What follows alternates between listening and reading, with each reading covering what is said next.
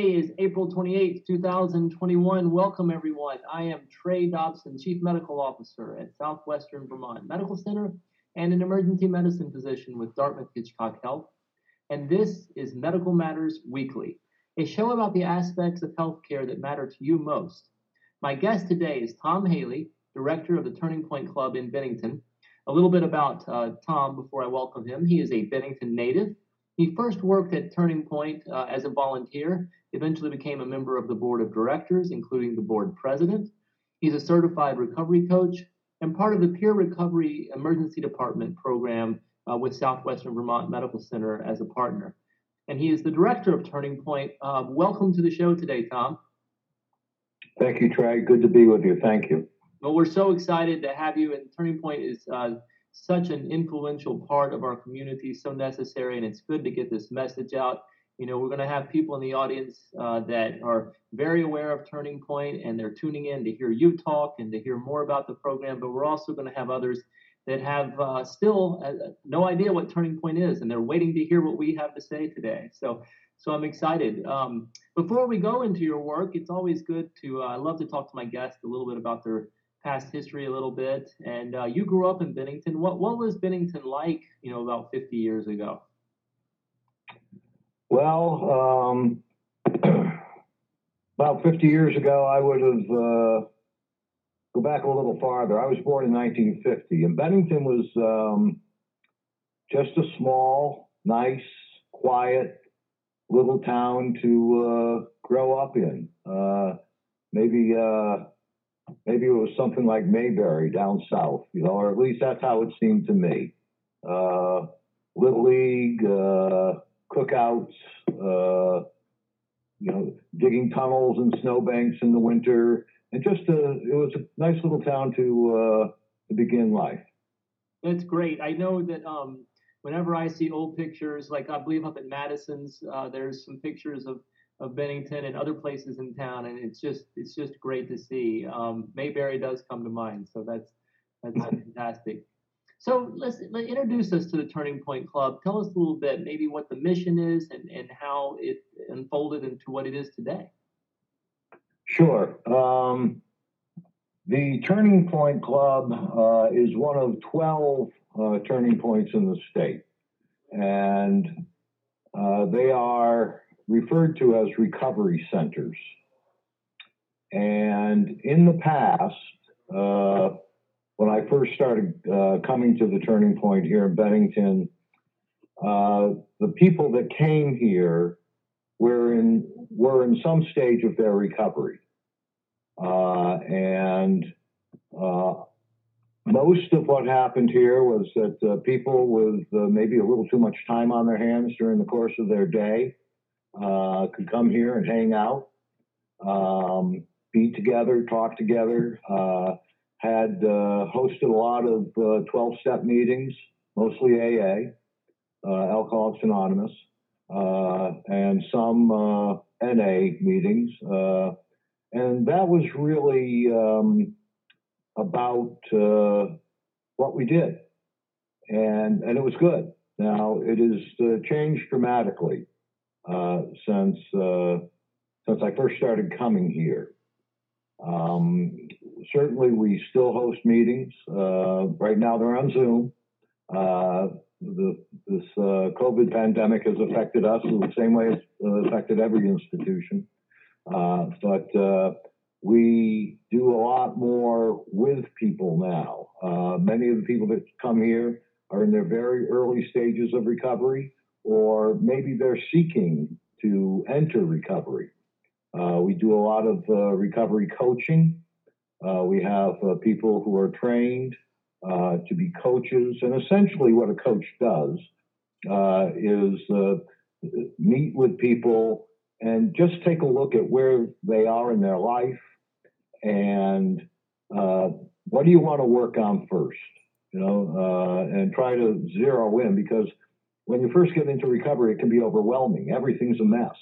Well, let's start to untangle the mess a little bit. That's all. We'll do it together. You identify what's most important to you, and we'll work on it. Maybe it's employment. So, we can help people enter into the employment world. Maybe it's healthcare. We can help people enter the healthcare world because they don't know what to do. So regardless of what it was, and usually it's not just one aspect of their lives. There's a few. Housing is a big one. But we'll help them get on the journey, and we'll keep meeting with them over and over again on a weekly basis to make sure that progress is being made. And that's essentially what a coach does. A coach knows what the resources within the community are and can direct the person to those resources and help them navigate through that, thereby slowly improving their life. The other change that has taken place since I've been here, Trey, and you referred to it, is the recovery coach in the emergency department.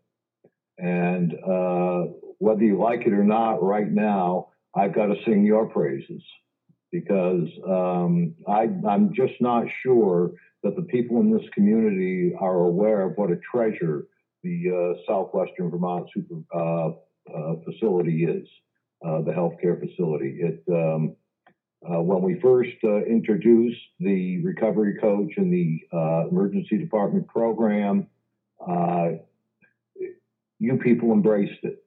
And the way it works essentially is that if somebody comes into the emergency department and it is determined by the staff there that at least part of the reason they ended up in the ED that day or that night was had something to do with substance use, then the people on duty call a recovery coach who is on call, and that person goes up and meets with the patient. And it's a remarkably effective program. That program, and I hope your staff know it, has saved lives. Because we have to keep track of the data to report it to the state. And so I can tell you for a fact that it has saved people's lives and changed their lives for the better.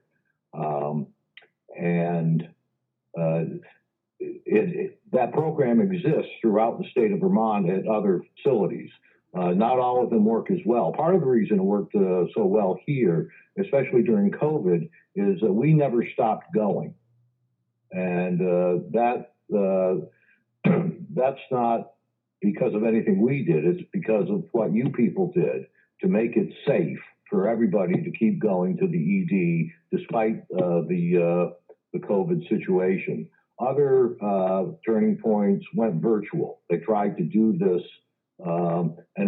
virtually, and it just doesn't work as well. There's no substitute for personal contact, peer-to-peer, which is what we are. Peer-to-peer contact, people identifying with one another and going forward. So that's the other big change, that the coaching program and the ED program are the big changes that have taken place since I first started coming here to Turning Point. And again, I've got to thank you and your staff people.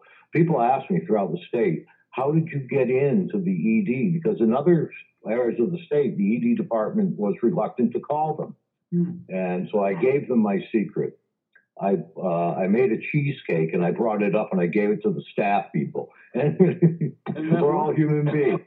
Yeah.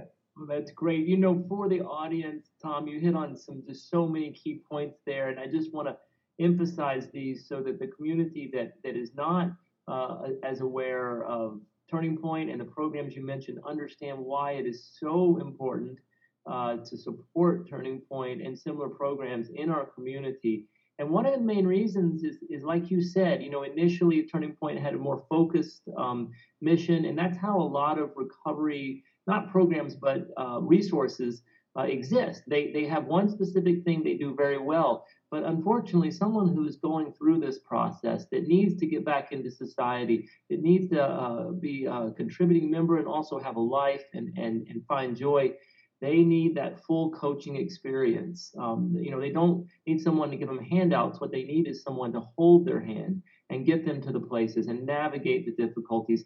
Like you said, healthcare being incredibly complicated, navigating through that, employment, and other aspects. And Turning Point is incredibly successful. Sometimes it takes people multiple attempts, but Turning Point's always there for them. And I will tell you, yes, as an emergency physician, I've been practicing here for about 15 years. I've seen a big change when the Turning Point came in. So I appreciate your kudos to our emergency department and our hospital, but I'm going to turn it back and say thank you to all you and all of your colleagues do. And we'll move forward here and learn a little bit more, especially again for the audience that's intrigued and doesn't know as much. Tell me a little bit, just really from your perspective and what you've learned, sort of the history of substance abuse nationally and locally. And you can take that statement any way you want. You might just start by saying, what are some of the cases you see here in Bennington?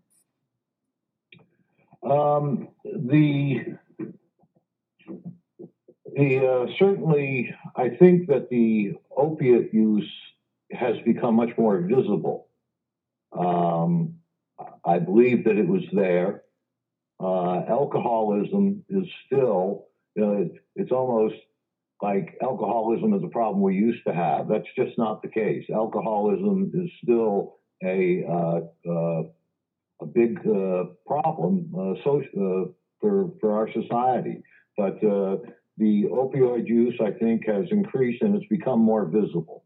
And it's in a social way, it's not an accepted form of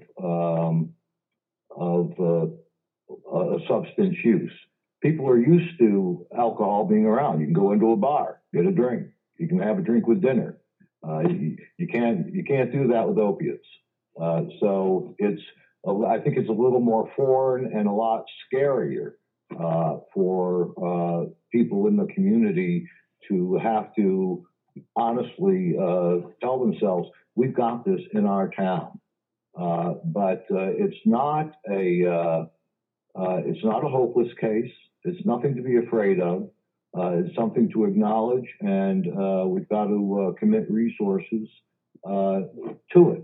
And if we do, and if we work together, and if we don't judge people, but we try to help one another, then we will make progress.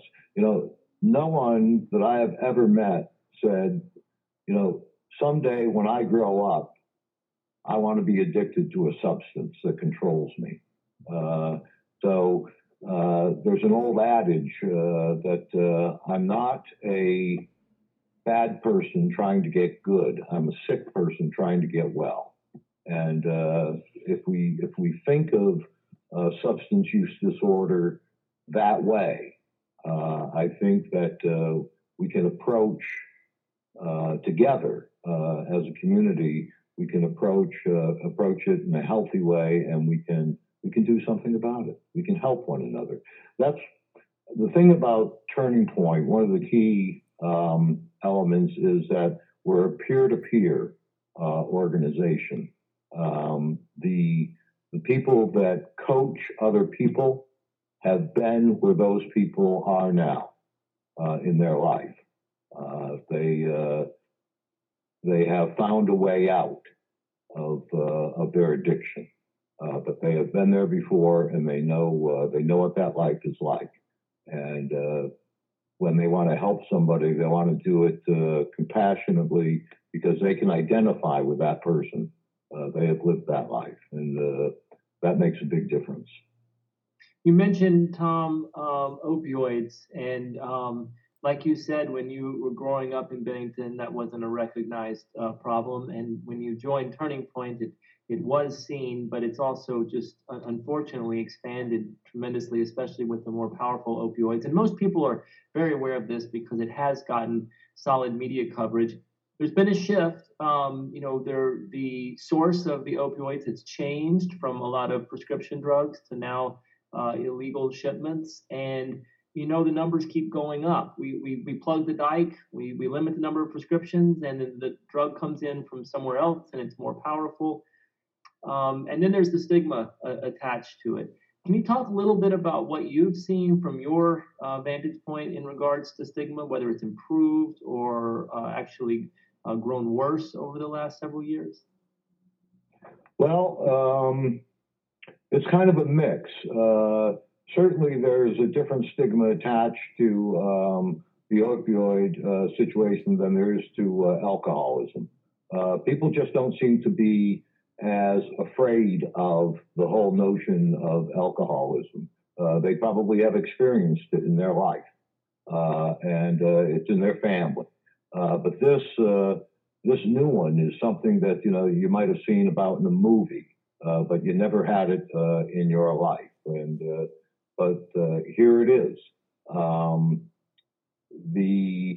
But at the same time, I think it's getting better. For example, we're working now with the police department and the EMTs, so that when they're called out to an address, somebody's home, whatever it is, and it's determined that part of the reason they got called was substance use, that they call us. The same way we're called to the emergency department, we are now getting called by the police and by EMTs to go to the scene of where they are, because we want to be able to get involved as quickly as we can. And we urge people to go to the emergency department. This is another grant, actually, that your facility got, the hospital got,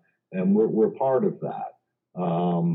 And one of the byproducts of those sorts of efforts is that all of the institutions within the community, whether it be the hospital, whether it be the police, whether it be the EMTs, whether it be the Turning Point, it can extend to the DA's office, it can extend to probation and parole. We all begin to work together with the same sort of attitude, so that regardless of how people enter the system, as we call it, they can encounter all of the elements of the system. It's not just getting arrested, for example. It can also be getting help. It can also be, the charges are changed. Your life doesn't have to be forever ruined. You can, because people are recognizing that we can't litigate and arrest ourselves out of this. It has to be a multifaceted effort. Everybody bringing their talents and what they have to the table. Nobody's better than anyone else. And that let's determine what this individual needs, what will give them their best chance. And then let's apply that and do the best that we can. And it's working. Oftentimes we see the failures because they'll make the headline. What we don't see every day is the small successes that people are making in their life. But they are there, and I believe that we have to just keep at it, remain optimistic, and work away. I've met some wonderful people working in this endeavor, whether it be yourself, Trey. You're a friend of mine. And other people up at your place, the people here, my colleagues, Ralph and Julia, these are wonderful, dedicated people who, people at UCS, people up at Savita, they're everywhere. We just don't know it yet. That's right. And, as far as the stigma goes, I do see it improving. It's slow. But I think people are recognizing exactly what you're saying, focusing on all aspects. Yes, prevention. Yes, using the drug take-backs. Yes, working on prescribing much less from doctor's office. Yes, working on trying to catch the drugs before they come into the country. But also the intervention right in the moment with the use of Narcan and making that available. In regards to other substances, making acute treatment. And then the aftercare, the most important part probably, and that's where Turning Point shines in recognizing those individuals and coaching them through, really the rest of their lives, but certainly the next several years until they can, do this on their own. And for those out there that still are curious but don't have that much information, there's a lot of resources, including the Turning Point itself, but other resources online. And you'll start to notice that there are many people out there in the community that you know personally who are happy, living joyful lives, successful by many measures, who have been through recovery themselves. And I think once people start knowing friends and family, or even going through the process themselves, that stigma improves in the country, and that's very important, because with I would say 30 years ago, you couldn't even get hired if someone found out you'd been through recovery, and now employers recognize that that's some of their best employees because they've been through a process that helps them be disciplined and focused, and they have a mission. So those are all the positives. What do you see are some, as we're sort of wrapping up here, what do you see as some of the greatest challenges, specifically locally, and maybe some thoughts on how we could address those? Resources. One of the most difficult situations for a person to be in especially in early recovery. I mean, let's say they went to a 30, 60, 90-day program, whatever it is. They get out, they go back home, and they have no place to go. They have to go back to the same place they came from. So they're in the same environment, and they're with the same people, and they're exposed to the same temptations. Mm-hmm. And it's extraordinarily difficult for them. Right now, Ralph here at the Turning Point is going through the process, and it can, hopefully it won't fall apart. It could, but he's going through the process because he's dedicated to develop some recovery housing here in Bennington. Let's get some beds so that when a person gets out, they have a place to go, not to just live for nothing. I mean, you have to seek employment, you have to take care of yourself, you have to do your part, but there's a safe place for you to go. We don't have nearly enough of that in Bennington or in the state of Vermont. There's very little, if any, recovery housing around. There are very few facilities to get into to start your recovery. We just don't have enough beds. Beds translate into resources, it's funding. But oddly enough, as a result of COVID, some more money has become available to communities, and so Ralph's pursuing those. And so I would say, in terms of what are one of the biggest challenges, housing, beds, giving people a place, a safe place to be until they can continue their transition into life safely. Well, yeah, and Ralph has talked to me several times about the need for acute beds when someone is going through the symptoms of withdrawal and needing that safe place, all the way up into finding work and having a place they can go back to, as you said, that is safe, and they're not going to be surrounded with what brought them in the first place. So just a couple more as we close here. If I'm a community member, I'm listening to this, I find it endearing, I want to contribute in some way, whether that is through donation or time. How should they do that? Should they contact you directly, contact Turning Point? What would you recommend? What I would recommend for most folks, because most folks I think have access to a computer, the internet, go to tpcbennington.org.